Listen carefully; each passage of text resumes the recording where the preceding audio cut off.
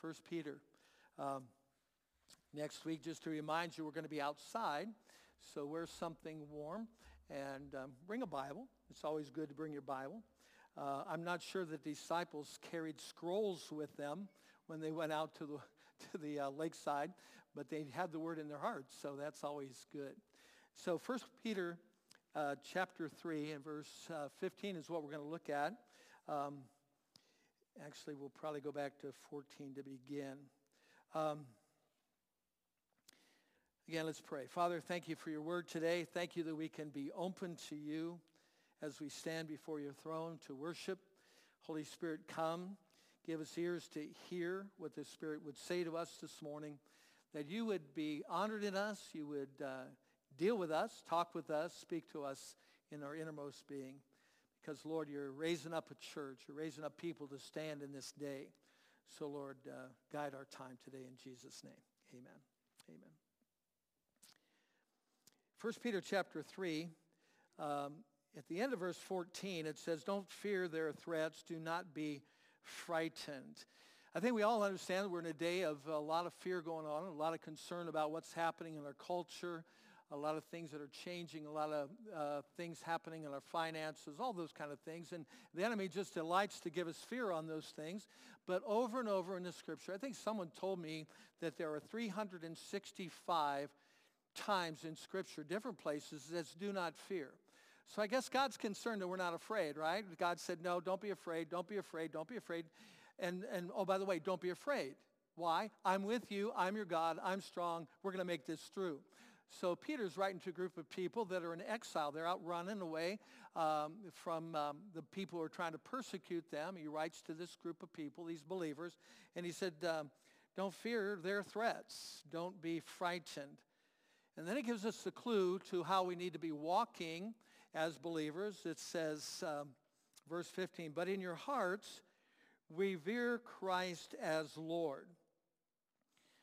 I touched on this verse last week, but it's that part that I didn't touch that I want to just grab right now. It says, revere Christ in your hearts. Make your heart in line with the Lord's heart. Honor him. Make your worship good to the Lord. This is an application out of the book of Matthew 22, out of Deuteronomy 6. Love the Lord your God with all your heart, soul, mind, and strength. And your neighbor as yourself. This is the first and greatest commandment, the second like unto it, Jesus said. But here's the deal. He said, you've got to love God with everything you have. Giving him your heart. That's the same thrust as revere, in your hearts, revere the Lord. Keep God first place. Love him. And because you do that, because you keep God as number one in your heart, in your thinking, it goes on, it says, always be prepared to give an answer to everyone who asks you to give a reason for the hope that you have.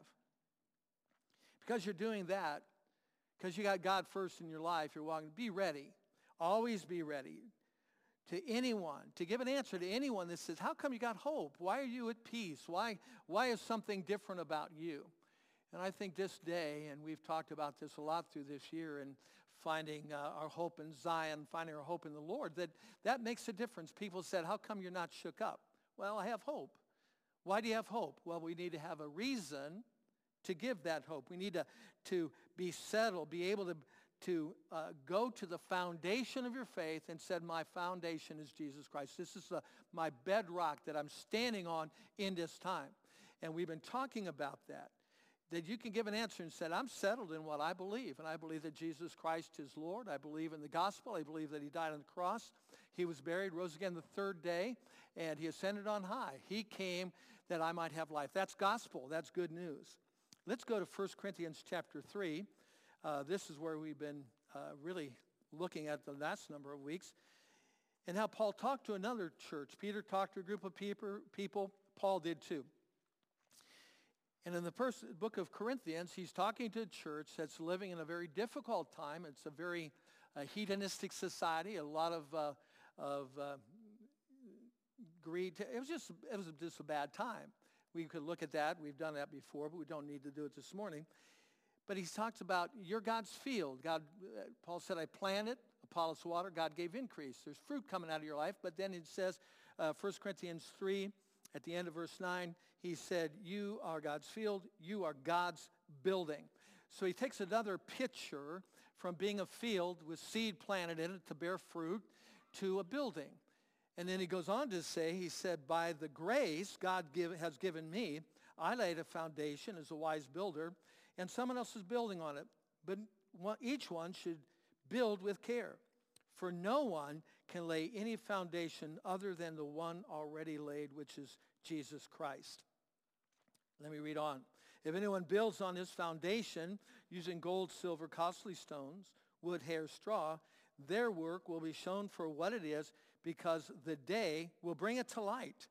It will be revealed with fire, and the fire will test the quality of each person's work. If what has been built survives, the builder will receive a reward. If it's burned up, the builder will suffer loss, yet will be saved, even though as by one escaping through the flames. Building on the foundation of Jesus Christ.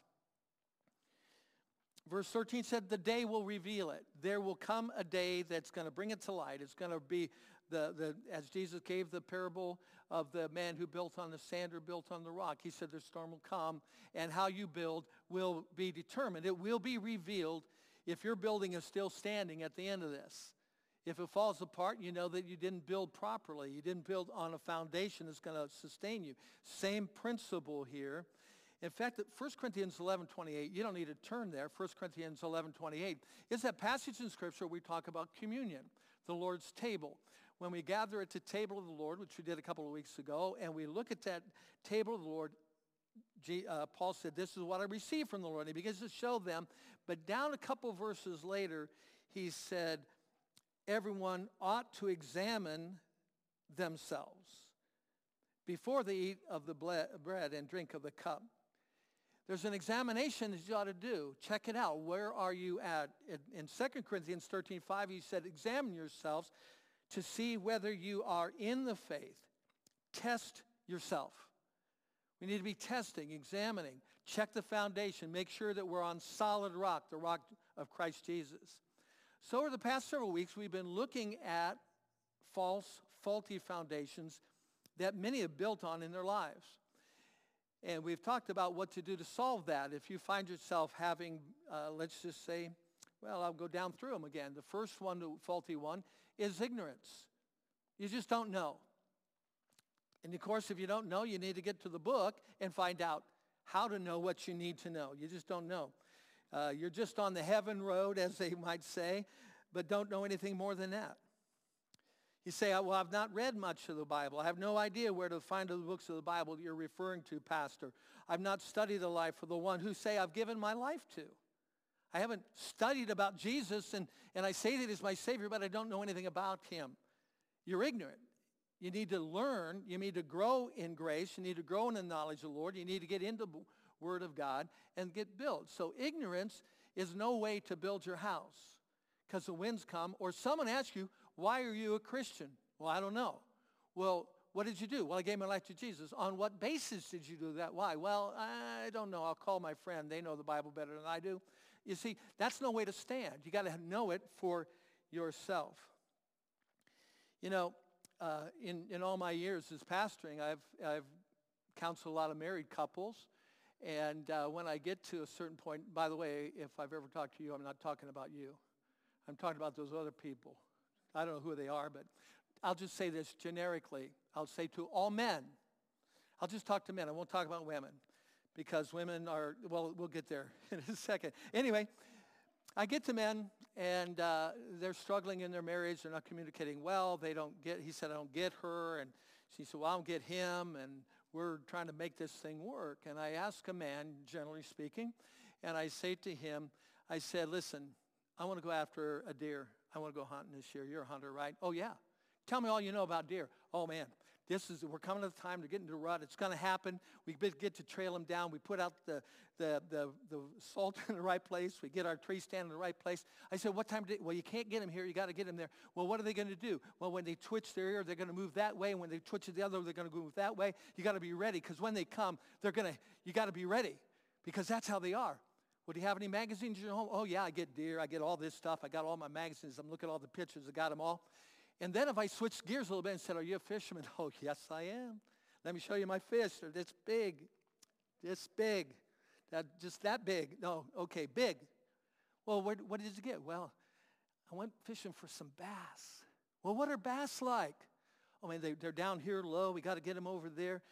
And they can tell you everything there is to know about bass. I said, okay, you love hunting? Yeah, I really. You love fishing? Yeah, I really do. Do you love your wife? Yes, I do. What do you know about her? I don't know. I don't know. I can't figure her out. Did you ever study her? Did you ask her? Because sometimes she doesn't know what she's like, so you got to ask her. Did I just say that? Sorry, ladies. I didn't mean that. Oh, yes, I did. Honey, I don't know what I'm thinking. Oh, I don't either. So let's get on with this marriage thing. But here's the deal. Men, if you want to live with someone in a relationship that's going to be based on the Word of God, you got to study the one you say you love. I've heard too many ladies come and said, he just doesn't listen. He doesn't care. He doesn't get it. But if only you men would stop and listen. Don't try to solve the first thing that comes out of their mouth, because that's not the one they believe. The one they believe is the one that comes back in and comes out again. And maybe that's not it yet. So don't get in there and try to fix it. Listen. Enough of marriage, right? Don't be ignorant, okay? You know, it doesn't work. You got to get knowledgeable about these things. It's the same with the Lord. We say, my Jesus, I love you. Lord, there's none like you. How do you know? How do you know that? If you have not got into his word and build your foundation, have it settled that Jesus Christ is my Lord. It's time to learn. Second one we looked at was tradition. Now, I know that tradition is something that can be good. We have traditions that are pretty good. But we looked a lot in Scripture where Jesus condemned those that follow the traditions of men, not the commands of God. We looked at that, traditions. Well, we've always done it that way. In our church, that's how we worship. This is the way it is. Now, many of our traditions have nothing to do with Scripture. They have nothing to do with the Word of God. They're just a place that people say, well, I'm comfortable when we kneel, when we stand, when we do this, when we do that, when we have our way. But the problem with traditions is that you can easily judge those that don't go according to tradition. And I don't care whether it's liturgical or whether it's traditional or whether it's charismatic or whether it's Pentecostal. I've been in services stuff. If we don't have 1 or 3 or 10 people speaking in tongues with interpretations, we're not having church yet. That's tradition. You know, there's scriptural things. Listen, you can't build your life on tradition, whether it was the way you grew up as a kid, the way you learned about things, but it's how you move into and how you walk in the scriptural traditions and base your life not on traditions, but on the foundation of the Word of God. Now, last week we talked about another faulty foundation, and that's hearsay. Hearsay. Hearsay. Somebody told you something or you heard something that you now repeat, but it's unverifiable. In the legal sense, we call that hearsay evidence, and it's normally kicked out of a legal situation of, well, I heard so-and-so say they were going to do this. Well, throw that out because it's inadmissible evidence. It's not something that you can, not I saw, I heard. It's what I heard somebody say about something.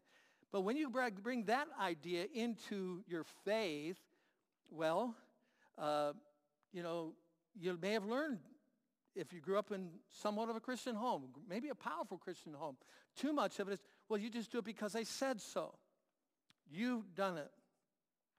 Judy and I, in raising our boys, have really struggled hard that it wouldn't be that their faith was based upon mom and dad said so. Mom and dad believe this way, therefore I have to believe that way. We worked very hard to try to challenge their foundation to say, no, what do you believe? I've got to help you understand that it's got to be your faith.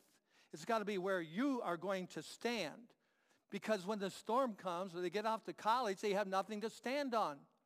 Because mom and dad are not around to say, well, that's what they believe. Well, my pastor's not here, I'm not here. So I'm open now, not on steady ground, but on something of hearsay that it's going to go through. And it's just, I don't know about you, but I've heard enough of those words. Well, just trust me on that. When I hear that at my age, I said, I don't trust you as far as I can throw you. If you're throwing trust me out there. I want to know what's behind that trust. I want to know so I can know if that is true or whether that's not true. And then it's not just where these are things that I build my life on. Go to Acts chapter 17 real quick. We're just looking at some false foundations that people often find themselves in. But in Acts chapter 17, verse 10, I've referred to this at different times. Verse 10, as soon as it was night, the believers sent Paul and Silas away to Berea. On arriving there, they went to the Jewish synagogue. Now the Berean Jews were of more noble character than those of Thessalonica, for they received the message with great eagerness and examined the scriptures every day to see if what Paul said was true. As a result, many of them believed, as did a number of prominent Greek women and many Greek men. So here is a testimony or example of someone who said, we're not going to build our life, our foundation, our house, how we're going to live based upon just what this guy Paul walked through the doors and said. We're going to go back to the Word of God and see if it is true, to see if it works. I was talking to someone yesterday, and I was asking them to attend our church. It was somebody I was talking to, and we got into the conversation about a lot of things that are happening right now in the church in different places. And I mentioned this. I said, I'm finding that people are following things just because they like that preacher or that worship team or that this or that. And when that struggles or doesn't add up, they don't know what to do. They're lost. And in that conversation came this fact that we're lazy. We don't take it seriously. Remember the first words I read? But revere the Lord in your hearts. In your heart, make a place for God to be reverenced and honored and followed. But when we ride in on just hearsay, we're going to fall apart. Well, they said, well, who's they? They're not here now. What do you believe? And that's an important thing for all of us, and I've talked about this before. My goal as your pastor or elders is that you mature. You have a foundation. You grow up so that when nobody's around, you're going to stand. Why? Because my faith, my life is built upon the truth of the Lord Jesus Christ. 1 John 4:1 says this. He said, test the spirits. Test them. Don't believe every spirit that comes along. Everything that makes you feel good. Everything that sounds good. Listen to the Holy Spirit. See if it's aligned with the Word of God. Well, I'm talking about a lot of things that are sort of getting at what we really believe. I'm talking about the foundation Jesus, but I have one more faulty one that I find many of us will bring in the practical, our normal life and bring it into our spiritual life. And that's the word experience. Experiences. Experience is practical. It's practical content with an observation of facts or events. It's a practical content with an observation of facts or events. Experience is defined as something that happened to someone. It was their experience. Experience is something you have gained because you've done it for a long time. The knowledge and skill in a particular job or activity for a long time.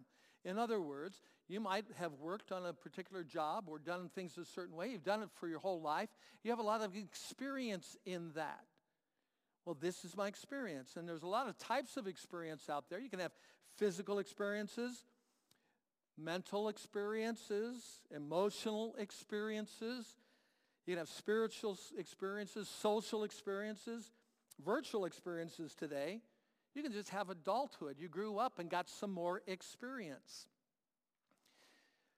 But when you build your life on experience, something happens about that. And we'll get to that. But let me give you some examples of what I mean, how experience works. A number of years ago, Judy and I, along with some folks here from the church, went down to Tucson, Arizona, and we worked in a Bible translation center. And we met some of the Bible translators. And the way Wycliffe Bible Translator does it is you go into a tribe, and it was in southern Mexico, a tribe, and they had their own language. It wasn't Spanish. It was their own language. And so the Bible translator comes in, and he attempts to learn their language. So what they would do is try to find a place to settle, be nice, get to know people a little bit as they can, and then they would hire someone's services to work with them to learn the language of the tribe. They would do things like touch a tree and say, how do you say tree? Tree. Now it would be in their own language. They'd look at a table, they'd look at a cat, they'd look at a house, they'd look at the floor, they'd look at the sky. And every time they would try to get a vocabulary of how the people identified. It would be like if all of us suddenly needed to learn one of the 11 languages in South Africa, we would have to go there and do the same thing. We don't know what those are, we'd have to learn. Well, they had been there about 6 or 8 months, really getting into it. They're working hard to learn tree and house and bird and all those words. And then the chief, who got to know them by night, he came to them and said, can I ask you a question? They must have had Spanish as a trade language because they could communicate, but they wanted to get the Bible into their language. Anyway, he said, why did you hire Lupe? Well, what do you mean? He's been helping us. Well, don't you know he speaks with a lisp? All right, let that sink in a minute. Every word they've learned so far is like this. They said, that's a three. That's this. And so they said, but our experience tells us, because we work so hard, that that's how you say that. That's not how anybody talks around here. He's got a speech impediment. Now, wouldn't that mess up your day? That now you have experience, now what do you have to do? You have to unlearn everything you did. That's by living according how, you didn't know how wrong your experience was, but it was wrong. And they told us, sitting around, they're just telling us, said, you got to know that was one of the hardest starts to anything. We had to go through, throw away our books, all our accents, all the little things that we put on, and we had to do it right. You see, sometimes experience can take you down a wrong road, but that's my experience. Well, it's wrong, okay? So you're looking at that. I'm talking about experience. How about church? If you grew up in church, many of us will identify with this. This is the most boring experience I've ever had. And you might be 8 or 7 or 6 or 10 or 12 or 14 or 18. You say, man, do we have to go to church, Mom? It's so boring. Anybody want to admit to that? If you raise your hand, I'm not going to be happy because I try not to be boring, okay? Some of you grew up that way. So as you go through life, somebody talks to you about Jesus or talks to you about the excitement of following God with all your heart, and they say, I've been to church. It is boring. I can't take it. And then you might talk to somebody who said, I grew up in a church. It was exciting. God was moving in church. I love going to church. I love being a part of that. I want to be a part of what God's doing today. They have a whole different experience, a whole different way that they approach things. It's what we think is normal. It's my favorite place, boring place. So experience, what does that tell you? Is either true, maybe, maybe not, okay? Let's get to family. Your family experience can dictate a lot of things to you.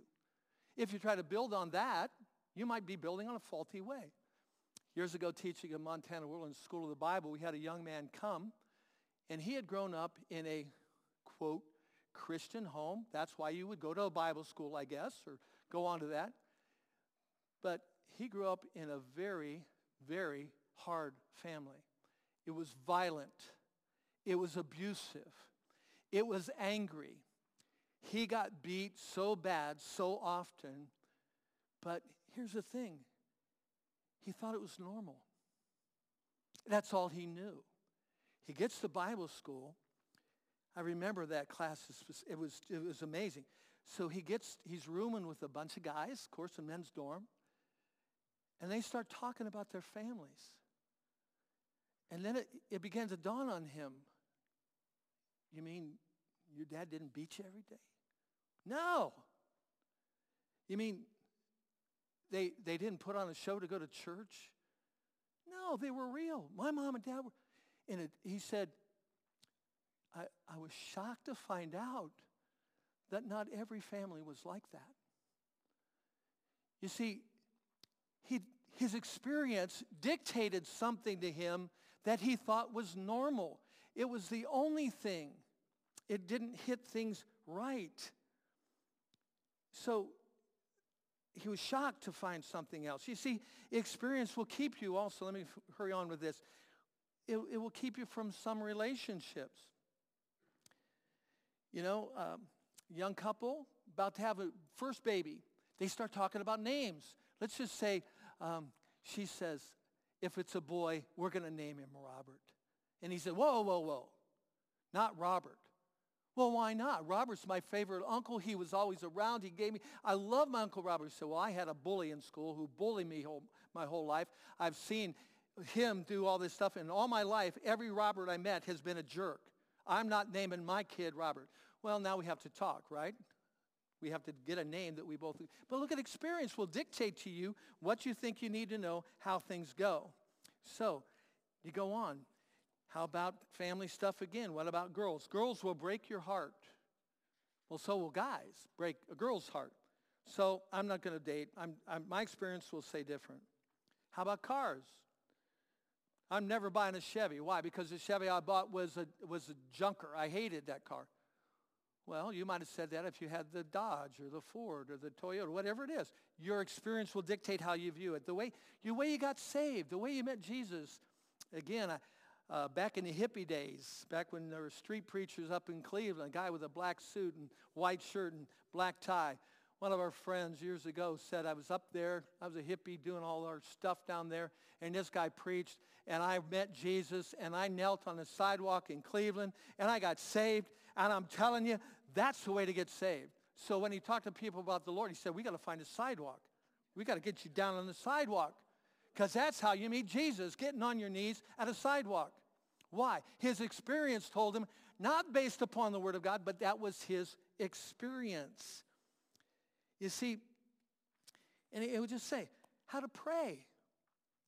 We build our life on how to pray because of our experience. If you sat in a church where nobody's whispered prayers, that's fine. You know, okay, there's nothing wrong with that.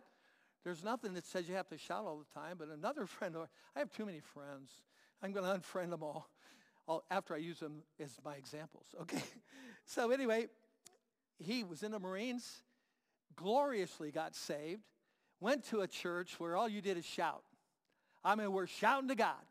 And we're glory to God, just shouting all the time. And so when it comes time to pray, he would just shout, Lord, bless him. He still does it because he calls and leaves these prayers on our answering machine. We just step back and let him pray because he can touch God with these prayers. Well, when another friend, interviewing him for a job, they were sitting in a restaurant, and he said, well, go ahead and give a blessing for the food. He stands up in the restaurant and said, glory to God, bless the food. And he said, could you just sit down? It's really okay. We can pray quietly at a restaurant. No, we can't. We got to shout it. And so people didn't take him out much, because that was his experience. You see, we're crazy about this stuff. My experience says this. This is how it ought to be. Now, go to the book of Ecclesiastes. That's that book that many people don't like to read because it's sort of depressing in a sense, but it's truth. If you find the book of Psalms in the middle of your Bible, Psalms, Proverbs, and you can find Ecclesiastes right after that. If you hit Song of Solomon, you've gone too far. Come back towards the front. Ecclesiastes chapter 1. Ecclesiastes chapter 1. The writer, which most people believe, and I believe as well, is Solomon. The words, chapter 1, verse 1, the words of the teacher, son of David, king in Jerusalem. But I want to go down to verse 16 to begin. I said to myself, Ecclesiastes 1:16, I said to myself, look, I have increased in wisdom more than anyone who has ruled over Jerusalem before me. I have experienced much wisdom and knowledge. Then I applied myself to the understanding of wisdom and also of madness and folly. But I learned that this, too, is chasing after the wind, for with much wisdom comes much sorrow. The more knowledge, the more grief. I'll talk about this book. Let's go to the end of the book first, 12. Ecclesiastes chapter 12. He comes to this and he said, remember your Creator in the days of your youth. Remember your Creator, important, and the Creator in the days of youth. And then his final words, let's go to 12:9. Not only was the teacher wise, but he also imparted the knowledge to the people.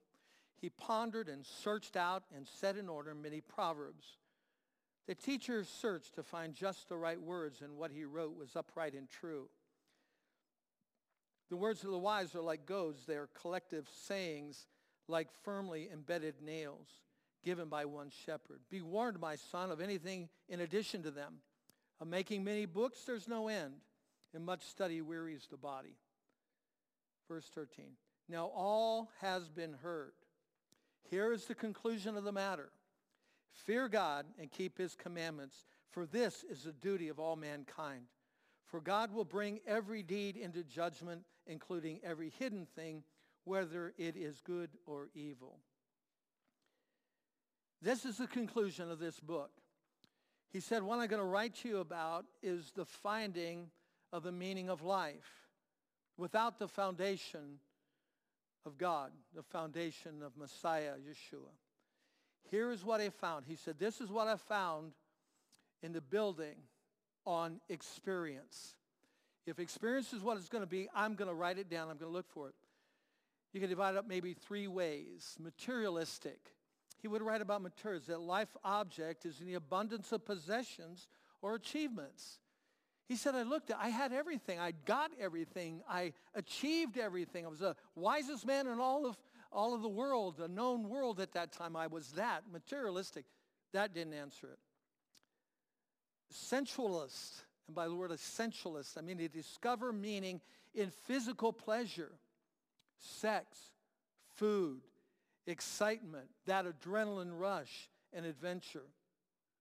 He said that didn't last. That didn't meet my heart need.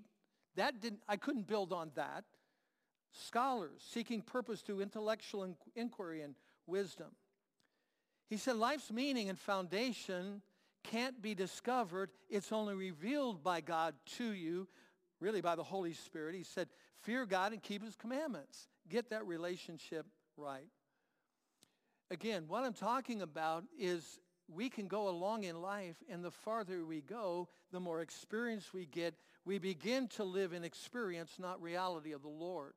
Not the Word of God established in my heart, the foundation that we read about, the foundation of Jesus Christ. Even Paul said that. Go to Philippians chapter 3. Philippians chapter 3. Galatians, Ephesians, Philippians chapter 3.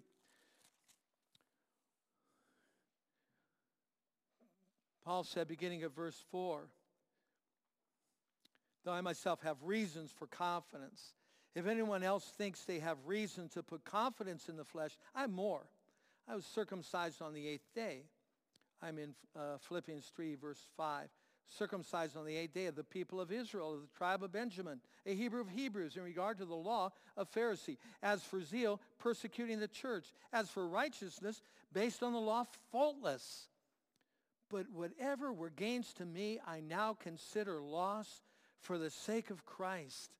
What is more, I consider everything a loss because of the surpassing worth of knowing Christ, Messiah, Yeshua, my Lord, for whose sake I have lost all things. I consider them garbage, that I may gain Christ and be found in him, not having a righteousness of my own that comes from the law, but that which is through faith in Christ. The righteousness that comes from him on the basis of faith. I want to know Christ. Yes, to know the power of his resurrection and the participation in his sufferings, becoming like him in his death, and so somehow attaining to the resurrection from the dead.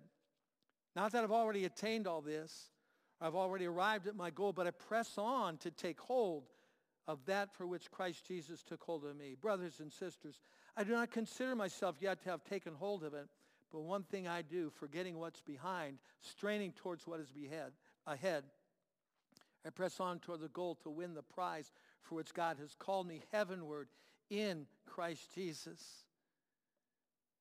He said, looked around, he looked down at verse 18, because he said, I look around and I'm seeing that their destiny is destruction, their God is their stomach, their glory is their shame, their mind is set on earthly things. I'm looking around and seeing what people are doing. He said, but our citizenship is in heaven. Our foundation is heaven. Our foundation is what Jesus Christ has done for us. Now finally, what you have learned and experienced in life can really affect and determine your success or failure. What you've learned and experienced. It goes along with tradition. I grew up that way. That's what my tradition says. If I grew up in an angry church, that's how I view God. If I grew up in a loving place, that's how I view God. Or maybe I grew up in both and had to discover, what is God really like in this? It will affect you. Your experience does have a lasting effect, but you must build your life on truth. Your experience must be validated by the truth of the Word of God. Now here's the if I have, then I should. All right, this is a sentence I've used before in tradition, ignorance, hearsay. This is the one for experience.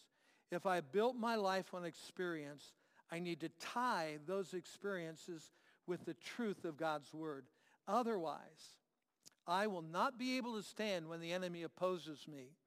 I won't be able to stand when the storms come. Also, I really can't expect my experiences to be the same for others. I mentioned that. God works in many different ways with his creation, with his people. So I've got to guard that. You see, there's so much in our culture today of church that says, come, feel God. Just feel him. It's going to be good here. Just feel. Trust this. We're just going to, and no one's checking it out to see if it's right. And much of what's going on in the church is not right.